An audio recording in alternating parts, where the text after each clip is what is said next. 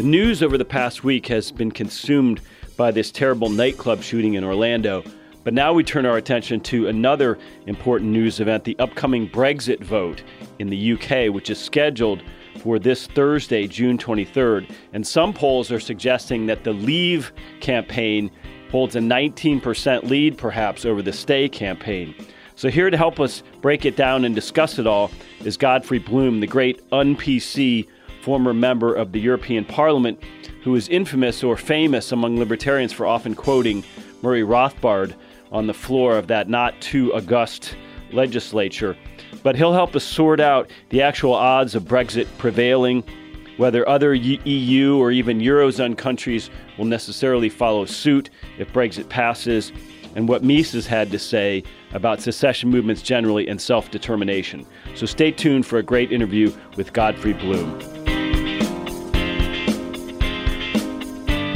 Well, first and foremost, Godfrey Bloom, thank you so much for joining us this weekend.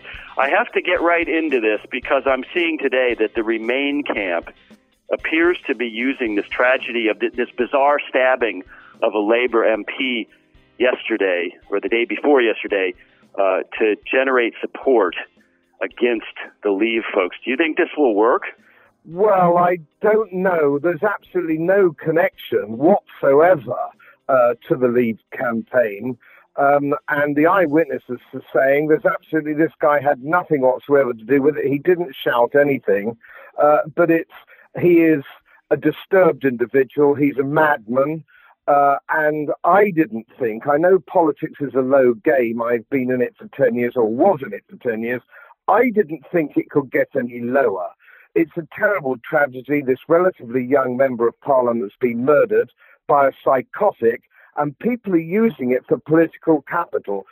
I don't believe this could have happened in my country 30 years ago. I think this is the sign of a moral decline in Western democracies, which astonishes even me. I wonder if it says more about The Guardian and that it'll actually backfire on them. So far, everything that the Remain camp has done has backfired.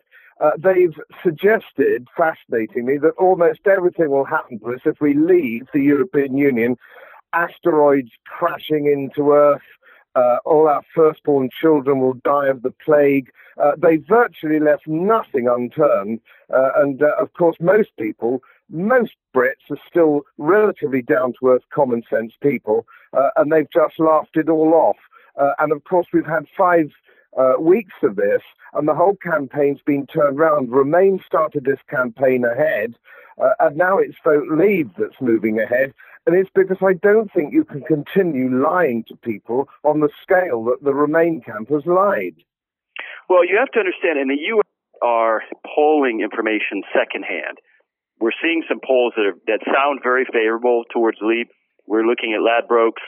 If you had to handicap today, Godfrey Bloom, apart from the merits of Brexit, I would say it was even money. As a betting man, as a horse racing man, and I do occasionally bet on the horses, I would say this was as close to even money as you can get. And if you get better odds than even money, it's not a bad value bet. So that would be my take at the moment. But of course, as you know, and we're not that much different from the United States, a lot can happen in the next 5 days, can't it? A lot of funny things can happen in 5 days. They could be in Leave's favour, or they could be in Remain's favour. We don't just know. Do you think that the mess that the ECB has created, the sovereign debt crisis in Greece, for example, do you think the fact that the euro and the ECB are both a mess influences Britons on this? This has been another very interesting 5 weeks. I think possibly the most interesting 5 weeks in politics I've ever spent. And that is, we are now finding the real problem of having had 90 years or so of Keynesianism. We've had 90 years of failed economic theory. Who'd have thought that it could have gone quite so long? And now we have a situation, of course, where there are no politicians, none of the media, no journalists actually understand that the reason we are in this appalling mess across the globe, not just Europe, it's across the globe, because of the pursuit of an economic theory that is deeply flawed. And this is one of the problems I've been at lecture halls, I've been at town halls, I've been trying to explain to people the sort of things that we Austrian economists take for granted. People seem to think that exports are absolutely vital to their well-being. They don't seem to understand that the economy, their economy, the economy that they live in, and the Americans too, are the butcher, the baker, the candlestick maker, the hairdresser, the cab driver. This is the economy. I shouldn't think more in this country, more than 2 people in 100 have anything whatsoever to do with exporting manufactured goods to the European Union. And yet they're being told the sky will fall if we're not member of what is not a free trade organization. This is something some of my friends on Wall Street don't seem to understand, that this European Union is not a free trade area per se, it's a customs union, which puts tariffs on goods coming in from the rest of the world. This isn't about free trade, this is about protectionism. And I don't think this is fully understood, certainly your side of the pond. No, it's not. Just the way NAFTA was misinterpreted by a lot of supposed capitalists.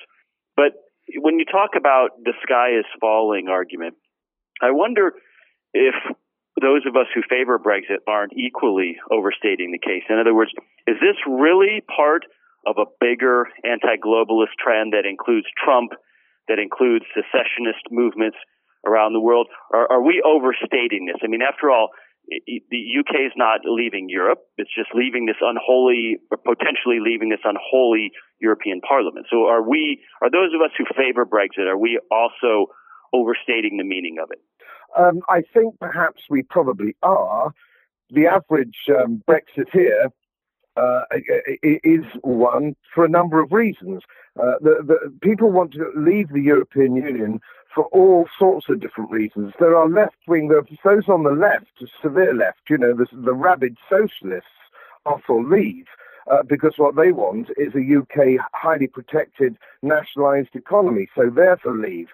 There are people like me, of course, Austrian complete global free traders who want to leave. We've all got our own reasons. And so, yes, there is that dynamic. And of course, the other thing, and I've said this on many a platform as well, Brexit isn't a silver bullet.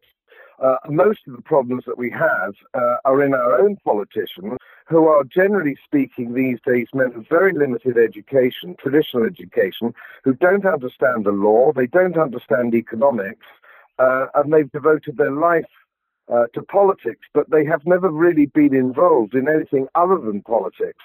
So it isn't a question of us being over-regulated by Brussels. We're over-regulated by Westminster. This government, the British government, a so-called conservative government, agonizes over too much sugar in drink.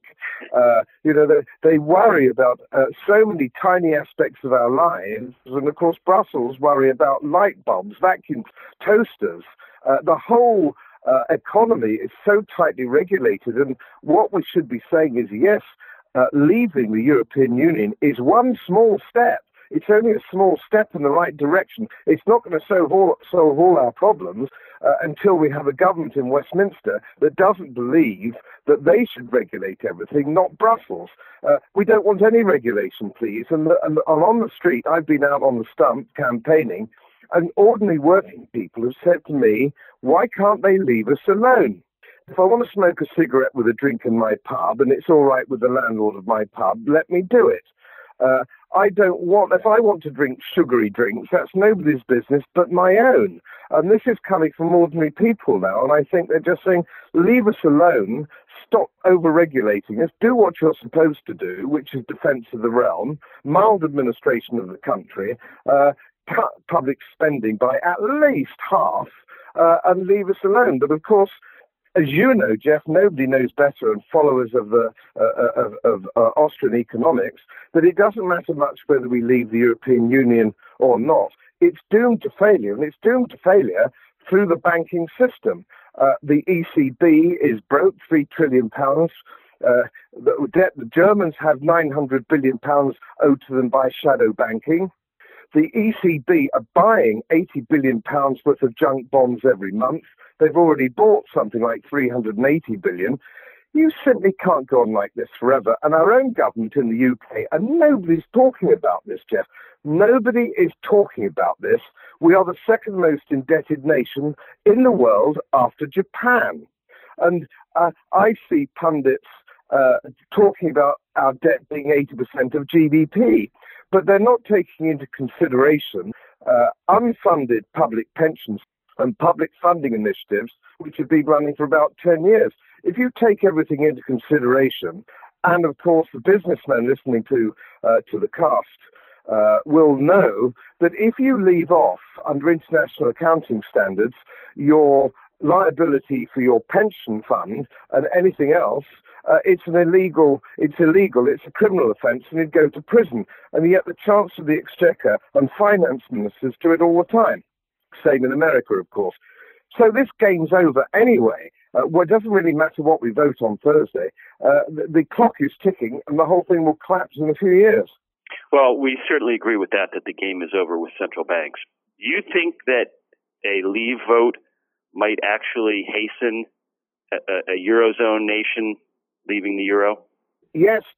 It isn't just the British. There's sometimes the spin from the left-wing British press, the Europhile press, and the press on the continent try and make this look like it's a British thing. The European Union is deeply unpopular with the French, for different reasons, admittedly, deeply unpopular with the Germans, and naturally unpopular with the countries in the Pacific Rim.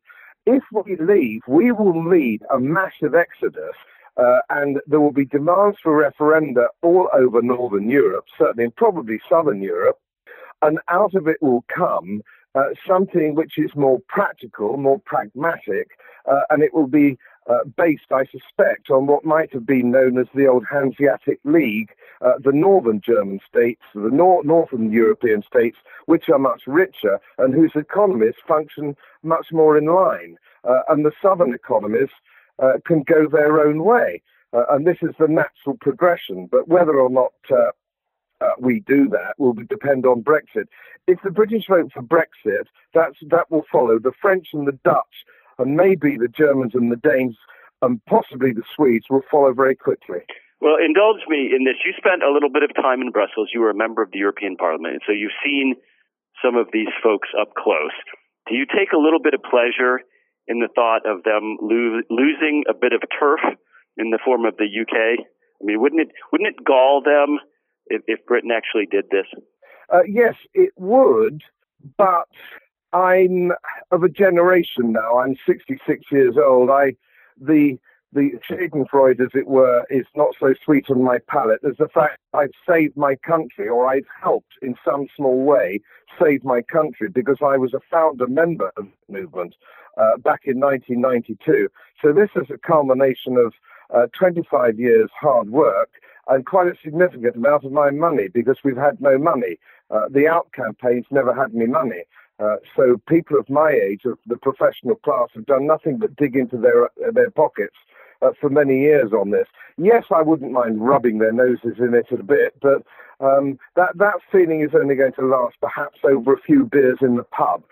What we need to do if we do get out is just construct how we're going to move forward from here. And of course, you may or may not know, you probably do, that they had a vote, they had a poll in Switzerland, and 70% of the Swiss said that they hope the British vote for Brexit, they hope they vote out, and they hope we join the economic free trade, the European free trade area with Switzerland to create a whole new idea of free trade, which is not based upon protectionism or tariffs like a customs union, but we can work together for free trade within Europe, but also trade with the rest of the world. And of course, another thing my Wall Street chums don't seem to understand is that we would get our seat back on the WTO. The British are in the top 10 of major economies, global exporting economies. We don't even have a seat on the WTO. I don't know a single American who would put up with what we are having to put up with at the moment.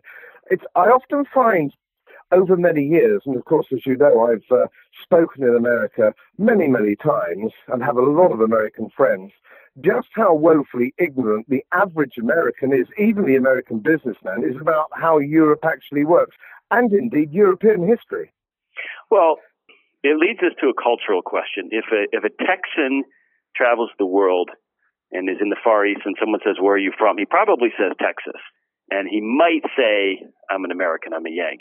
When you travel the world, I assume you say I'm an Englishman, or perhaps you say you're a Briton. You don't say I'm a European. No, of course you But don't. it seems like these people in Brussels hate national identity. Let's just be frank. Would you agree? Yes, I do, because the problem that we have here is that the European Union is a secular union. It's an ideal. It's a political ideal, which is almost dealt with a religious fervor. These people are true believers. And when you interrupt, and I've been thrown out of the Parliament on many occasions for actually stating the truth or cross-examining people who I think are lying to the Parliament, you get thrown out. It's not the English Parliament, but that's all part and parcel. The European Parliament, you actually get thrown out. So in the same way that you would be thrown out of a cathedral if you interrupted Mass. That is the reaction that you get. It's one of religious fervor rather than either common sense or pragmatism or realism. All that is not part of the European Union. They don't feel the need to reform, Jeff. It isn't a question of people saying, "Oh, well, it can reform." I've worked out there for 10 years. I was a member of the Economic and Monetary Affairs Committee. They do not feel they need to reform. You have regulations being made or amended, for example, on things like hedge funds by a committee that consists of Danish housewives, Romanian trade unionists, or trying to regulate or put a regulatory book together of hedge funds, and that's only when somebody stood up, usually me, and explained what a hedge fund is. That you tell them what it is, and within an hour they're regulating it. These people are absolutely stark staring bonkers. And on my website, conservative, she's a conservative, I explain the concept of fractional reserve banking to her. And these people don't even understand the fundamentals. And this is part of the problem, of course, and we both know this, every member of the Mises Institute knows this, that only Keynesian economics is taught in schools and universities. So they think there is only one type of economics that are available. Nobody's looking for an alternative system of fiat currencies, the reform of central banks, getting rid of central banks, hard currencies, all the things that are second nature to you and me, Jeff, are simply witchcraft as far as they're concerned. Well, I can only add that there are many members of the U.S. House of Representatives who sit on committees that have jurisdiction over subjects they know nothing about. So I will leave you, Godfrey Bloom, with one last question. You know, Mises talked about the right of self-determination and secession, if it were practicable, down even to the individual level. He was speaking in the abstract there, in theory. Do Britons see this Brexit vote as something having to do with self-determination, or are they just focused on the economics? I think it's a mixed bag. When it started, it was just about economics, and the Brexiteers didn't field anybody who could really make the economic case, because the Brexiteers don't have anybody who is really two things. A first edition economist, point one, they are not televisual. They're not television friendly. There are only about two people in the entire country who understand economics and understand money, who also know how to perform on TV, and I am one of them. We just didn't do the right things. So what actually happened, the campaign then moved to immigration, which is a big problem here, because you can't have an immigration policy without welfare reform. And one of the problems that we have, of course, you can't have an open-door immigration policy unless you have some form of welfare reform. We believe, as Austrian economists, in the free movement of labour, but it can't work if you have state-run education, state-run health, cradle-to-grave welfareism. You can't run it on that basis when people from Eastern Europe are living on maybe $10 a day. So you can't do that. And nobody's quite had the nerve to talk about welfare, both social welfare and corporate welfare reform.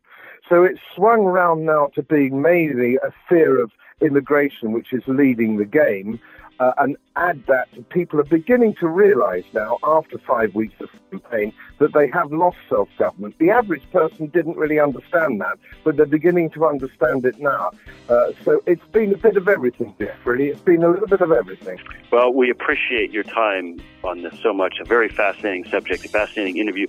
Ladies and gentlemen, if you want to know everything that's happening with respect to Brexit, good, bad, and ugly, I suggest you follow Godfrey Bloom at Godders Bloom on Twitter, because I'm finding your Twitter feed, Godfrey, to be an excellent source of information on this. We appreciate your time. Ladies and gentlemen, have a great weekend.